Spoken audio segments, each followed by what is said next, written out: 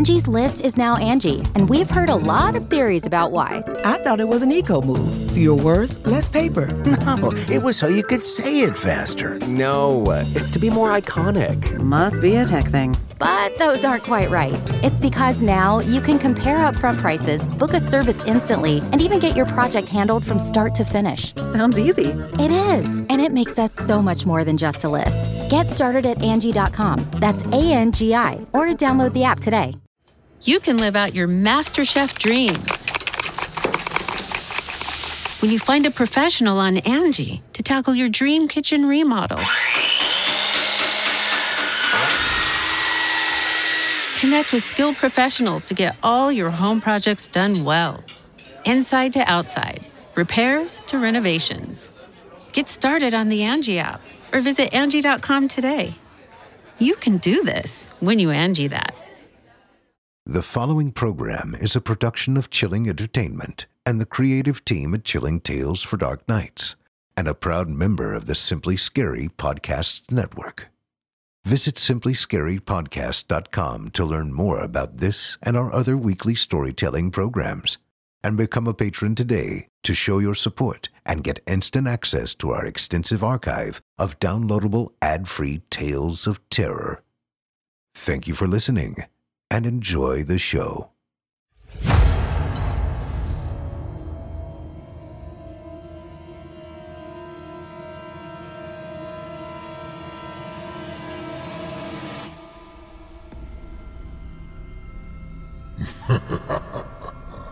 Good evening.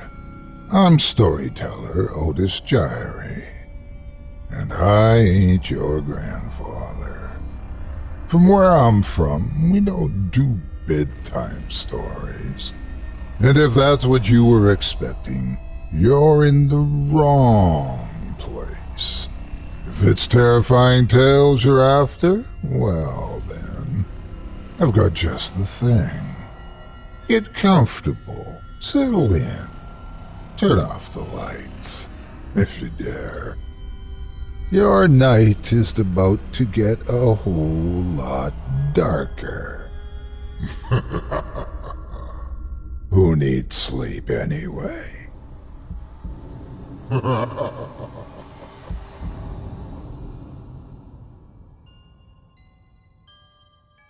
ha ha ha! Good evening. You're listening to Scary Stories Told in the Dark. Welcome to Season 7, Episode 11. I'm your host, Otis Gyrie. And in this episode, I'll be performing 5 spine-chilling tales for you, all of them from author C.J. Canatelli, about fear-filled families, cryptic creatures, ominous occupations, awful addictions, and deadly decisions. You're listening to the standard edition of tonight's program, which contains the first 2 terrifying tales. If you'd like to show your support and enjoy an extended version of this and other episodes with twice the terror, visit simplyscarypodcast.com and click Patrons in the upper menu to sign up today. Thank you for your support. Now, it's time to take a walk together down the moonlit trail. So, lock your doors, turn your lights down low, and settle in. The show's about to begin.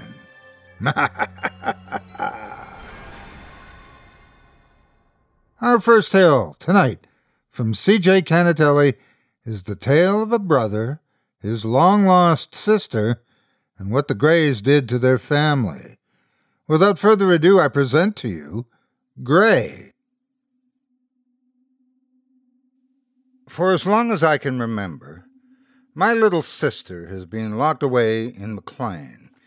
That's the mental hospital in Massachusetts, and probably one of the best in the country, if not the absolute best. I was only 8 years old when the incident occurred. For the most part, my parents kept me in the dark about what really happened to my sister.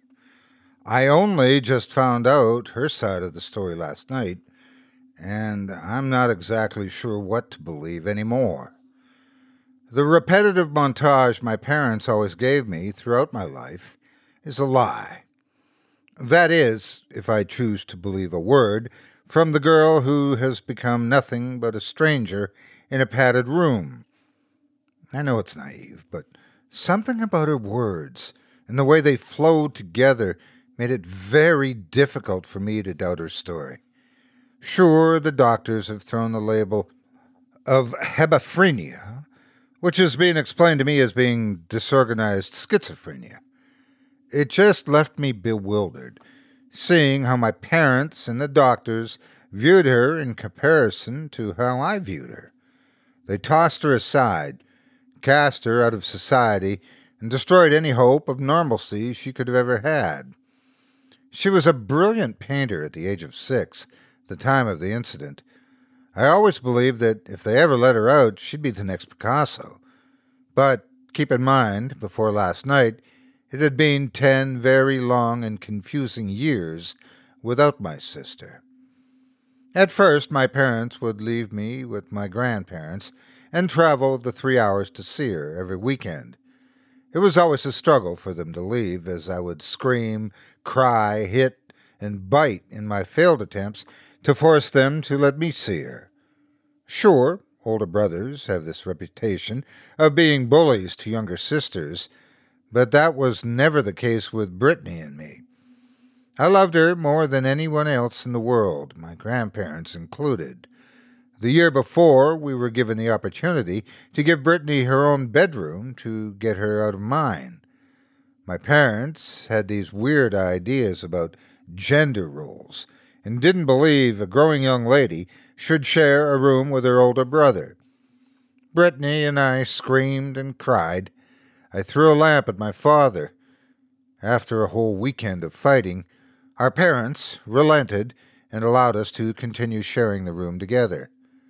Let me be clear, there was nothing fucked up going on or anything like that.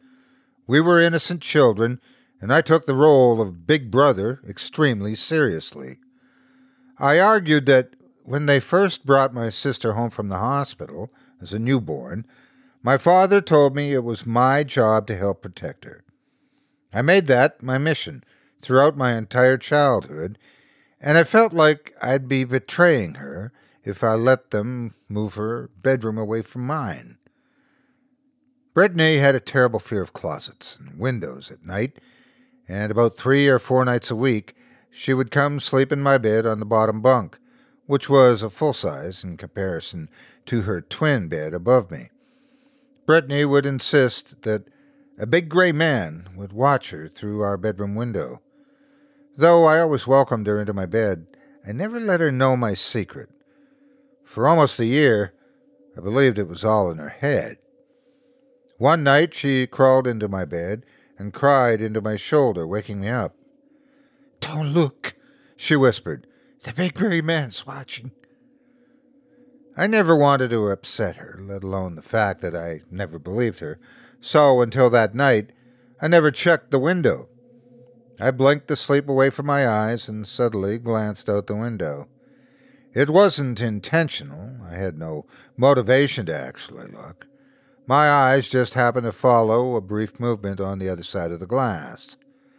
From the corner of my eye, I saw something. Whatever it was, it had a massive head and gray, sagging skin that covered protruding bones. For some reason, I didn't believe what I was seeing. I grabbed Brittany and rolled her onto her side, facing me, and keeping her back to the window. For about 10 minutes, I was locked in a staring contest with whatever the fuck this thing was. The only movements it made was tilting its bulbous head from left to right quizzically. It seemed curious rather than menacing. Eventually, I blinked and the creature was gone. I believed I was having some kind of night terror, and never spoke about this to anyone. I firmly believed Brittany's story had gotten under my skin. Until last night, I rarely thought about the gray man at the window. It seemed almost like the remnants of a forgotten nightmare. It just didn't seem plausible to me. As the weeks turned into months, my parents stopped going on their trips to visit Brittany altogether. My parents actually removed all of the pictures of Brittany from the photo frames around the house, and even from the family photo album. When I discovered a missing school picture in the hallway, I went on a mad dash through the house, desperately trying to find a photo of my sister. My parents refused to acknowledge what they'd done and sent me to my grandparents for a month. No matter how much I screamed and sobbed, there was no bringing the photos of my sister back. At school, I told the counselor that all the pictures were gone. She sat me down and told me that when something bad happens like this, it might be easier on my mom and dad to hide the pictures away for the time being. It took her 3 hours to convince me that it would be all right. I just couldn't stop crying. I wanted so desperately to see a photo of my sister. The counselor left me alone in the room for about 20 minutes. When she came back, she smiled, holding a book in her hand. "This is the school yearbook that's coming out at the end of the year," she said, opening the book and looking at the kindergarten class my sister was in. She took a pair of scissors from her desk and cut out a photo of my sister. She handed it to me. "Keep it a secret. If your parents don't know, they can't take it away." I had a Velcro wallet at the time for my lunch money, and it had a couple of slots for pictures. It was the first picture I ever put in my first wallet. Over the years, I transferred that photo from wallet to wallet. I kept it as it was my prized possession. When I got my license, my parents put a GPS tracking device in my first car. They wouldn't let me leave the city. When I turned 18 last week, to put it briefly, I told them they could go fuck themselves, grabbed my shit, and hit the road. I called my grandparents, who told me which hospital my sister was in. She was in Massachusetts. She really was only 3 hours away from my home in New Hampshire. I sped about halfway there, but then slowed down to a speed so slow it wasn't safe on the highway. What would I even say to a girl who's been locked up for 10 years? Did she remember me? Did she even want to see me? Did Brittany hate me for not being able to help her? I showed my identification when I got in, and they made me remove my belt and everything in my pockets. They led me down a long hallway and to a room on the right. They left me outside the door and told me to just knock and go in. The 2 nurses left me there, and I stood outside the door for 5 minutes, unsure of what to say to my long-lost best friend. Without overthinking it, I knocked on the door gently. I heard a frail, unfamiliar voice call from inside the room. "Come in," she said. I realized Brittany's voice had lost its high pitch over the years. Her words sounded almost monotone. I entered the room to see my sister staring blankly at the door. A puzzled expression crossed her face. She wore loose hospital clothes, and I gasped when I saw the scars of what had once been very deep cuts in her wrist. She didn't like my reaction and seemed very self-conscious, pulling the sleeves on her long shirt over her hands defensively. "Who are you?" she asked. "What do you want?" "It's me, Britt," I said, tears filling my eyes. "It's Brandon." Brittany stared at me for a long moment, but she stood up off her chair and came to face me. Her expression didn't change in the slightest. It was the most blank expression I had ever seen a human being wear. She approached me and lifted her left hand, touching the side of my face. I knew she always did this as a child when she would see a long-lost relative. "Brandon," she said flatly, "you left me here." I instinctually wrapped her in an uncomfortably tight hug and sobbed loudly. "Britt, never. They hid you from me, and I found you. I love you, Britt. Please, please tell me why they did this to you. I want to help. I want to get you out of here and take you to live with me." She hugged me gently and led me half-heartedly to a set of chairs. I sat down with her and she stared at the wall. She began speaking rapidly, but in a monotone voice. "The incident," she said. "The Barbie clock said 11:08. It was the big gray man who opened the window, Brandon. You were still awake downstairs and watching a movie with Dad. It happened so quickly. Everything went white. The man was the last thing I saw. Next thing I know, I'm surrounded by white lights and several big gray men. They touched me in bad places, tortured me, and said big words I didn't know. In the blink of an eye, I was back in bed, facing the clock. It was 11:17. That's when I screamed. I kept screaming for days. They brought me to the hospital, then another and another. And I've been here for years, and no one believes me." My mouth had fallen open in shock. All I remembered from that night was the screaming and my parents not letting me near my sister. The last time I saw her was when the ambulance brought her away. My memory flooded with images of the night I saw the big gray man outside the window. If she was crazy, why did I remember it? That's when I took action. I stood up and knelt in front of her, grabbing both sides of her face. "Granddad gave me the number for this lawyer," I told her. "I'm not leaving until I can take you home. I'm getting an apartment anywhere you want. It'll be like the old times. The times before all this. Please, Britt, give me a chance. I just know I can get you out of here." Brittany did something that proved all of her doctors wrong. She smiled.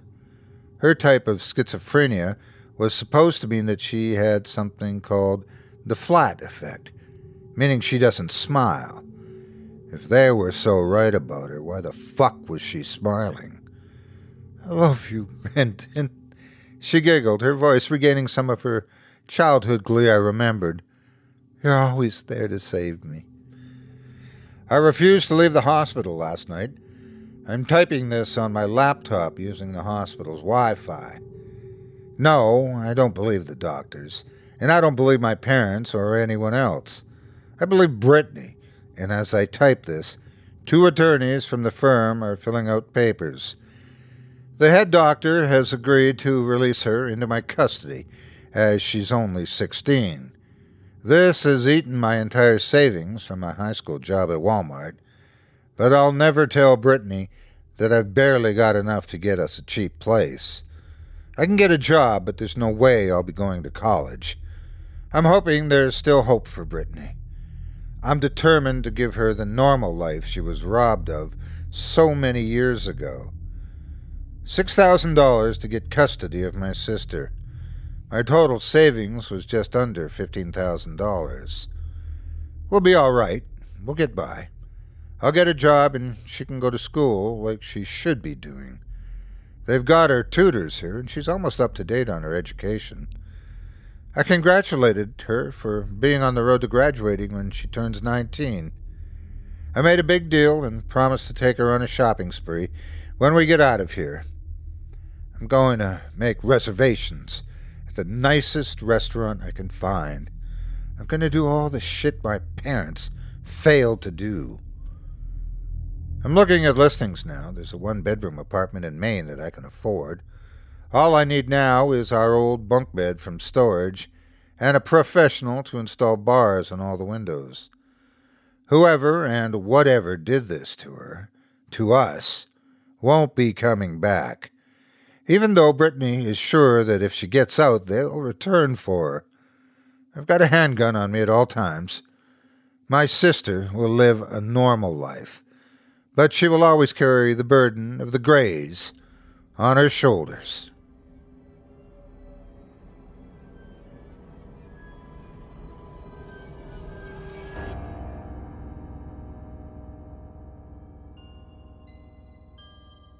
Angie has made it easier than ever to connect with skilled professionals to get all your jobs projects done well. If you own a home, you know how much work it can take, whether it's everyday maintenance and repairs or making dream projects a reality.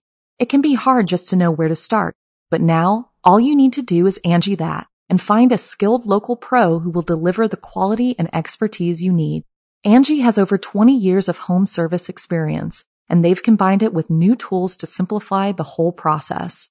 Bring them your project online or with the Angie app, answer a few questions, and Angie can handle the rest from start to finish or help you compare quotes from multiple pros and connect instantly, which means you can take care of just about any home project in just a few taps. Because when it comes to getting the most out of your home, you can do this when you Angie that. Download the free Angie mobile app today or visit Angie.com. That's ANGI.com. I hope you enjoyed Gray, as written by C.J. Canatelli and performed by yours truly.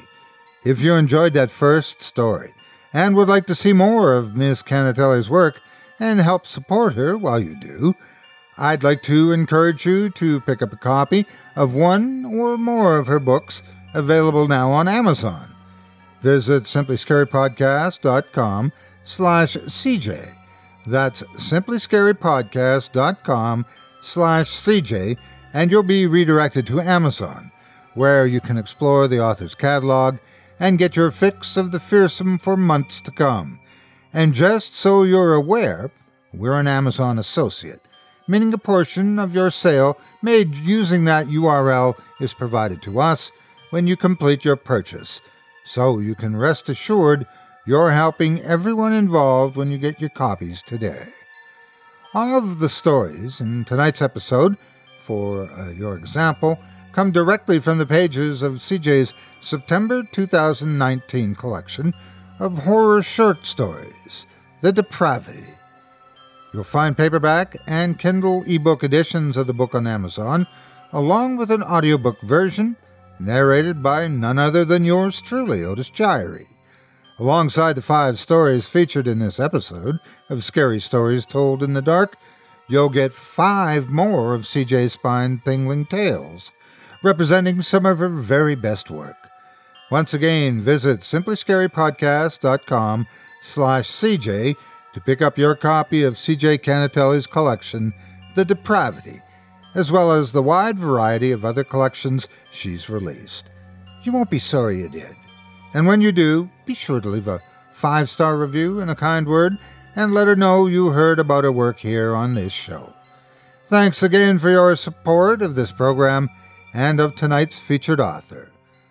Up next, we've got a second tale of terror for you, courtesy once again of C.J. Canatelli. In it, a married couple paranormal investigative team are called to New England to investigate the sightings and alleged attacks by a mysterious and vicious cryptid. Will they, and their marriage, survive their own encounter with the unknown? Stay tuned to find out. Without further ado, I present to you The Vermont Incident.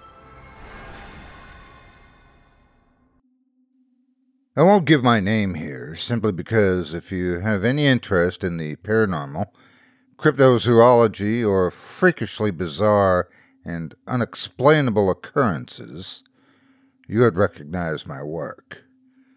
If you believe in this shit, I'm your worst fucking nightmare.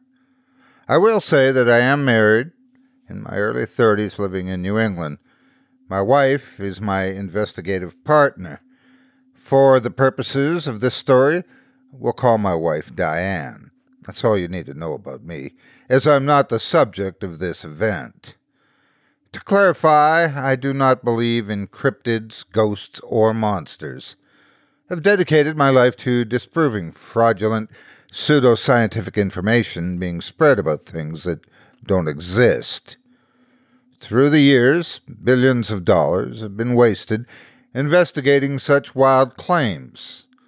The saddest part, for me, is all the people who've wasted their lives on something they truly believed in. Then again, you could argue that I've wasted my life on something determined to destroy the frauds you see in the media. I'm a professional debunker, so to speak. Throughout my years, I've outed many psychics, cryptozoologists, and general con artists. I've destroyed their careers. Ever wondered what happened to all those ghost hunting shows and why they never last long? They're staged, and I can prove it. I've proven it time and time again. But that's a story for another day. I guess you can say this story began, for me anyway, in mid to late 2003. I was in Mexico for a month, researching a series of cryptid sightings that I don't get into too much detail about. Basically, I spent a month chasing down leads and eventually staking out the locations, only to disprove it by capturing the creature. It was a rabid dog. Some people will put you through hell if they think they can make a quick cameo on the local news. I got a call from our office as Diane was driving us back to the United States, where we would return the rental car, hop on a plane to New England, and write a very angry article on the fraudulent news reporting. One of our researchers got his hands on a few police reports filed in upstate New York, both of which were from the same couple. Now, the public has a tendency to think that police report translates into evidence to be used as fact. He gave me a summary of the reports, but names had been redacted. That piqued my interest, as typically the names of these people are typically out there in the open because they want attention. The first report was for a missing child, the couple's son. The family owned a large home with a lot of land, and allegedly the father was watching the son outside when he became distracted with a newspaper. The father noticed his young boy heading into the woods, and he called for him to stay in the yard. The father then proceeded to get distracted again for approximately 3 minutes. At this point, he looked up from his newspaper and his child was gone. The father didn't immediately panic, assuming the little boy couldn't have gone far. He entered the woods at approximately 3:15 p.m. to look for his son. After 5 or 10 minutes, the father began to panic. He decided to run inside to call the police, but on his way back, he saw a yellow piece of fabric on the ground about 20 feet away from where he was walking. He remembered his son had been wearing a yellow shirt and hurried to the object, finding that the shirt had been torn to pieces and was soaked with blood. Police were called and search parties were launched. Within the next 3 days, they found one of the boy's shoes and his baseball. The boy's body has never been found. I was skeptical as to where my research was going with this. So a kid ran off in the woods and got himself mauled by a bear or something. How did this concern me? The second report was filed 6 days after the boy's disappearance. The couple also had a daughter who was 2 years younger than her brother. She slept in a bedroom across the hall from their bedroom, located on the second floor of the house. The father came into the bedroom complaining about hearing noises that appeared to be coming from the attic. The couple assumed it was an animal and went to bed. A few hours later, at approximately 2:35 a.m., the couple awoke to a loud crash coming from somewhere in the house. The parents were immediately on their feet, rushing to check on their daughter, who was now screaming. The parents entered the room and saw a crouched, hairless figure with gray skin and sunken black eyes. It was hovering over the daughter's bed. The creature caught sight of them and crawled out of the now broken second-story bedroom window. The mother rushed to her daughter, who was dead, while the father was on the phone with the operator. Her body was completely mangled, but my researchers spared me the details. At first, I laughed at him. I know it sounds harsh, but I was not about to get involved in two parents guilty of killing both of their kids and blaming some monster in the woods. My researcher insisted that he only brought it up because sightings of this creature had been reported all throughout New England. I asked for a more in-depth description of what we were looking for, and my researcher paused for a long moment. "Here's the thing," he said, coughing quietly before continuing. "This isn't exactly recent. Yes, there's been an uptick in accounts in New England, but this definitely mirrors a lot of classic folklore. The people up in New England are calling this thing the rake for some reason I'm unsure of. A muffled laugh. The rake? Is this a joke? We can't find a source on where the name came from, he sighed, but similar accounts have been reported by the Navajo reservations on the other side of the country, but they call them skinwalkers. I sighed, cutting him off.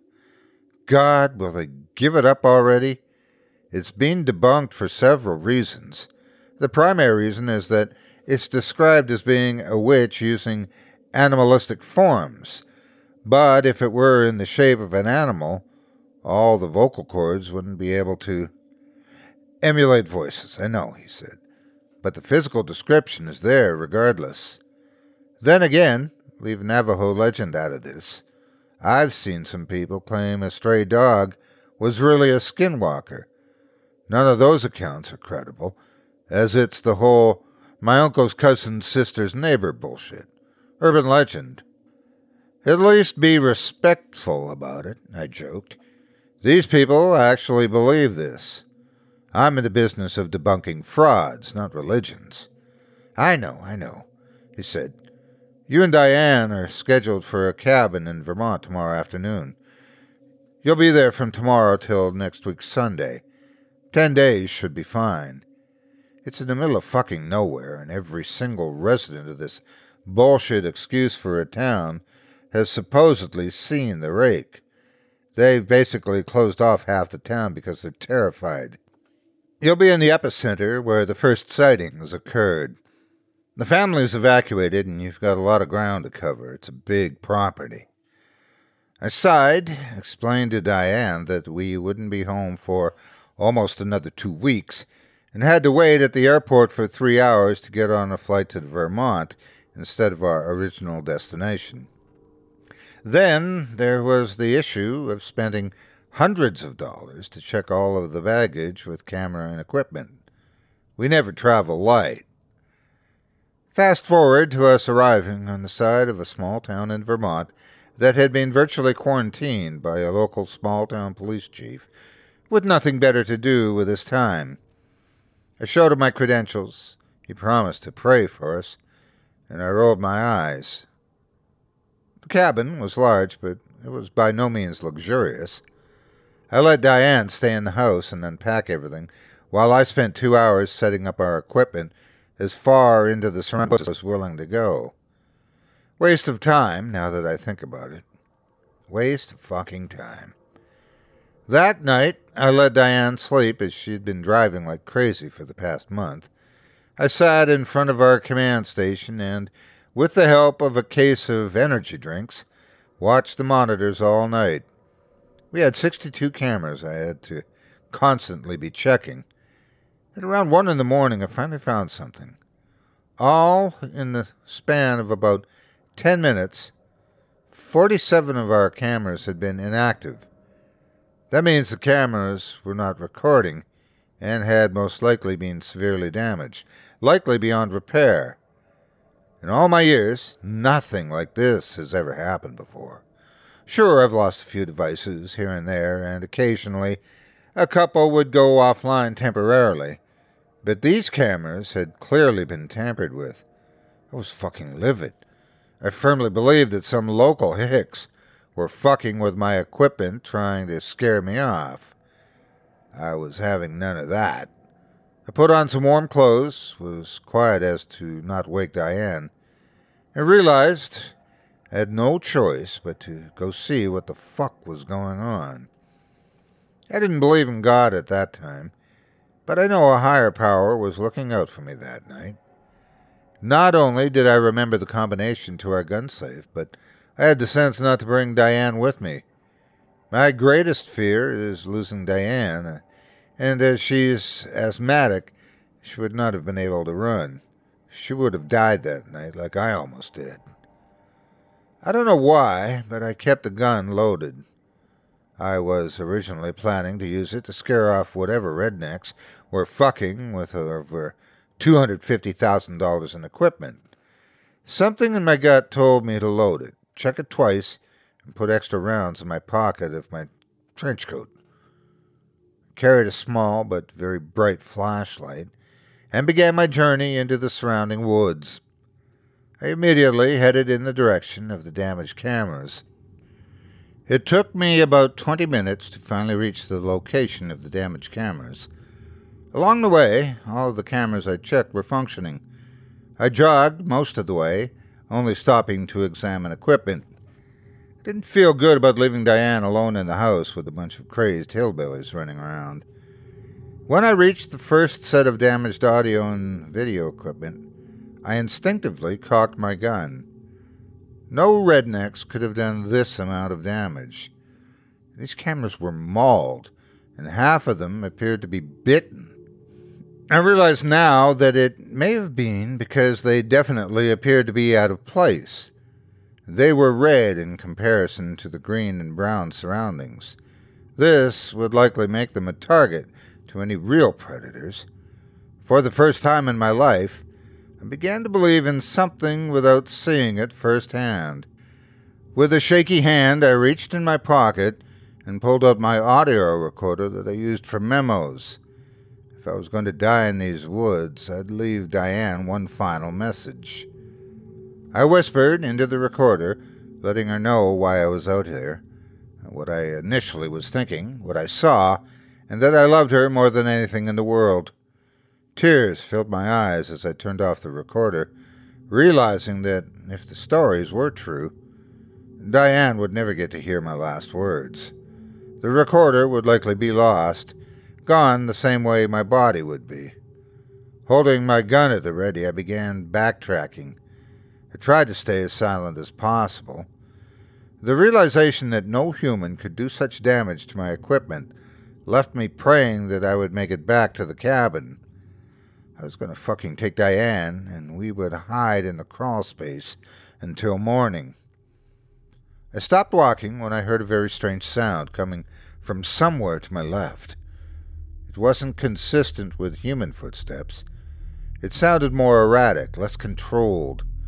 Whatever it was, it sounded like it was walking on more than two limbs, and it was moving fast. In a flash, I turned to face the noise, standing my ground as my training had taught me. I had the upper hand. I had a loaded firearm, and this animal, this creature, couldn't hurt me. At least that's what I kept trying to tell myself. With quivering hands, I stared into the trees, catching a glimpse of something gray. My researcher's words replayed in my mind, but I didn't want to get trigger-happy and kill some hick having a laugh. "Show yourself!" I screamed, standing my ground and masking my terror. "I've got a gun!" This was when it happened. All at once, this creature, the rake, emerged from the bushes and trees. It moved so unnaturally, limbs flailing and looking like something out of that movie, The Grudge. It just didn't move like any animal I had ever seen before. It was hunched over and about 3 feet tall in that position, leading me to believe that if it could stand up straight, it would tower over me at around 6 or 7 feet. I'm tall, but I had nothing on this thing. I think my aggressive yelling caught it off guard, and I think the flashlight confused it. It let out a high-pitched cry, and for a brief moment, I thought it feared me. I was dead wrong. It wasn't a wail of fear. It was a battle cry. In 2 seconds, the thing was about 2 feet away from me. I unloaded my clip, shooting at it wildly and missing most of my shots. One shot, however, appeared to hit it in the arm or shoulder. I couldn't be sure. Wherever I hit it, it slowed it down substantially. I didn't waste time. I turned around and hauled ass, reloading my gun as my combat boots sunk into the mud beneath my feet. After I made it a few yards, I heard it running after me, but slower this time. I turned around for a brief moment, emptying my second clip on the thing. This time it ran behind a tree. Once again I ran and reloaded. I didn't hear it following me, but I didn't slow down. Before I knew it, I burst through the back door of the house and locked it. I ran into the hallway and began pushing a massive bookcase in front of the door. I made so much noise, Diane came running down the stairs. I didn't have time to explain, so I reached in my pocket, handed her my recorder, and told her to listen to the last 10 minutes. I had to physically grab my wife by the arm as I pulled the staircase from the ceiling. I shoved her up the stairs, refusing to hear any of her demands for answers. All I kept repeating was 4 simple words. Listen to the tape. Once I was sure Diane was secure in the crawl space, I grabbed both sides of her face and kissed her for a long moment. I had to defend her, even if it meant losing my life to do so. She had already heard most of what had happened from the recording and sobbed loudly, begging me to hide with her. I told her I'd protect her and closed the staircase, trapping her inside. I darted to the control station and realized my server was completely down. That meant, in short, that I could see the 6 remaining cameras surrounding the house, but they would not record. I heard Diane sobbing quietly, but I knew that was because I was in the room right below her crawl space. I searched desperately to find the heavy-duty guns we kept for emergencies like these. It took me several attempts to get the combination on the locks right because of how shaky my hands were. I watched the cameras, loading my rifle and lighting a cigarette. I grabbed a half-empty bottle of scotch from the dresser and took a long swig. I nearly spit it out when I saw the creature crawling on one of the cameras. Then another. It was circling the house, but it seemed injured. 20 minutes before the sun came up, the creature was gone, and I'd packed up everything we had, keeping a close eye on the cameras. Armed to the teeth, I brought everything to the car. I didn't want Diane to panic. The moment the sun illuminated the world, I got Diane out of the crawl space. I kissed her repeatedly as she slapped me on the chest for not letting her help.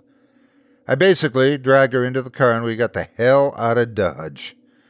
We weren't able to salvage any of our cameras. We lost over $250,000 in equipment, but we made it out alive. After that, Diane and I decided we finally wanted a baby. We'd tried dozens of times to write a response to the stories about the rake on the website. To this day, the cryptid article on the website is the only one listed as status probable.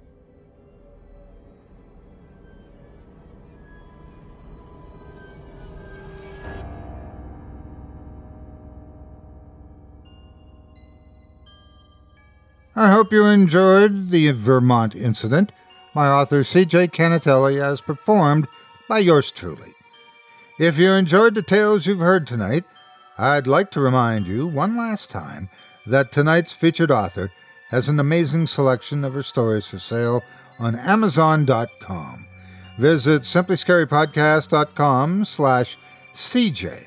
That's simplyscarypodcast.com/CJ, and you'll be redirected to Amazon, and you can get started giving yourself the creeps today.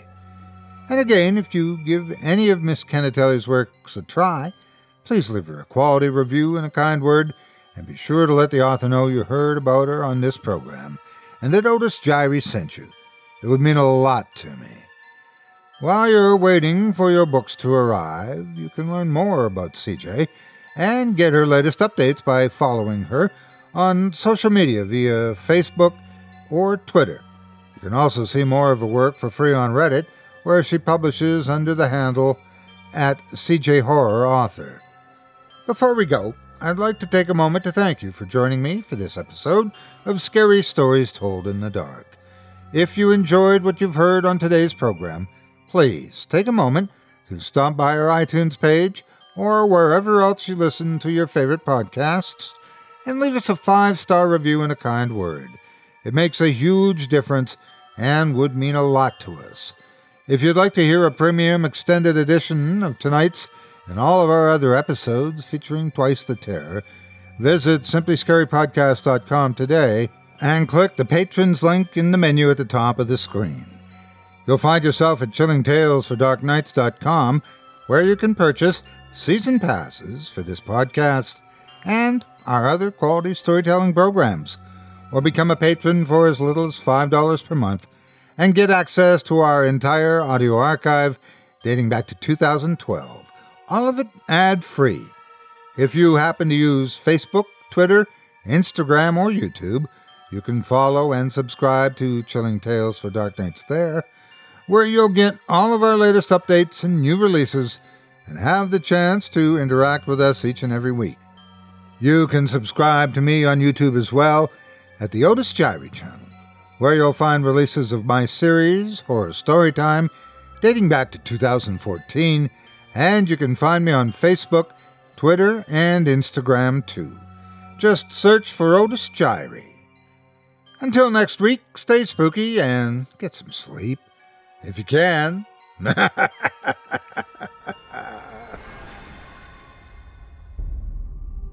Thanks for listening. You've been listening to Scary Stories Told in the Dark, a production of Chilling Entertainment and the creative team at Chilling Tales for Dark Nights, and a proud member of the Simply Scary Podcasts network. Visit simplyscarypodcast.com today to learn more about our network and our other amazing storytelling programs. Tonight's program was hosted, and its featured stories performed by yours truly, Otis Jiry. Selected stories have been adapted with the kind permission of their respective authors. Original music provided by Luke Hodgkinson and Jesse Cornett. Sound design and final mixing and mastering provided by executive producer and director Craig Groshek. Program's artwork and logo by David Romero. If you're looking for some fresh tales on a daily basis while waiting for the next podcast, check out my YouTube channel, the Otis Jiry channel, and my extensive collection of narrated tales there. Simply search on YouTube by my name, and you'll find me. And don't forget to subscribe and press the bell notification icon to get my latest releases. Got a scary tale of your own that you'd like performed? I take submissions. Email it to me today at otis@simplyscarypodcast.com to have your terrifying tome considered for production in a future episode of this show. That's otis@simplyscarypodcast.com. If you've enjoyed what you heard on tonight's program and are joining us on your favorite podcast app, subscribe to us to be sure you never miss an episode, and leave a 5-star review and a comment. Your feedback means a lot to me. You can also follow Chilling Tales for Dark Nights and yours truly on Facebook to connect anytime and get the latest updates on this and other programs and my channel. If you're listening on the Chilling Tales for Dark Nights YouTube channel, do us a favor and hit the subscribe button and the bell notification icon for CTFDN as well to get more spooky tales from me and the crew and another episode of this program each and every Wednesday. And don't forget to hit that thumbs up button to tell us how we're doing and leave a kind word or a request. And don't forget to visit us at chillingtalesfordarknights.com and consider supporting the team by becoming a patron. In addition to helping us out, you'll get exclusive access to our audio archive and ad-free downloads of all your favorite stories, including those you've heard on this program. As for me, I'll be back next Wednesday with more terrifying tales to keep you up all night. But that's all right. Who needs sleep anyway?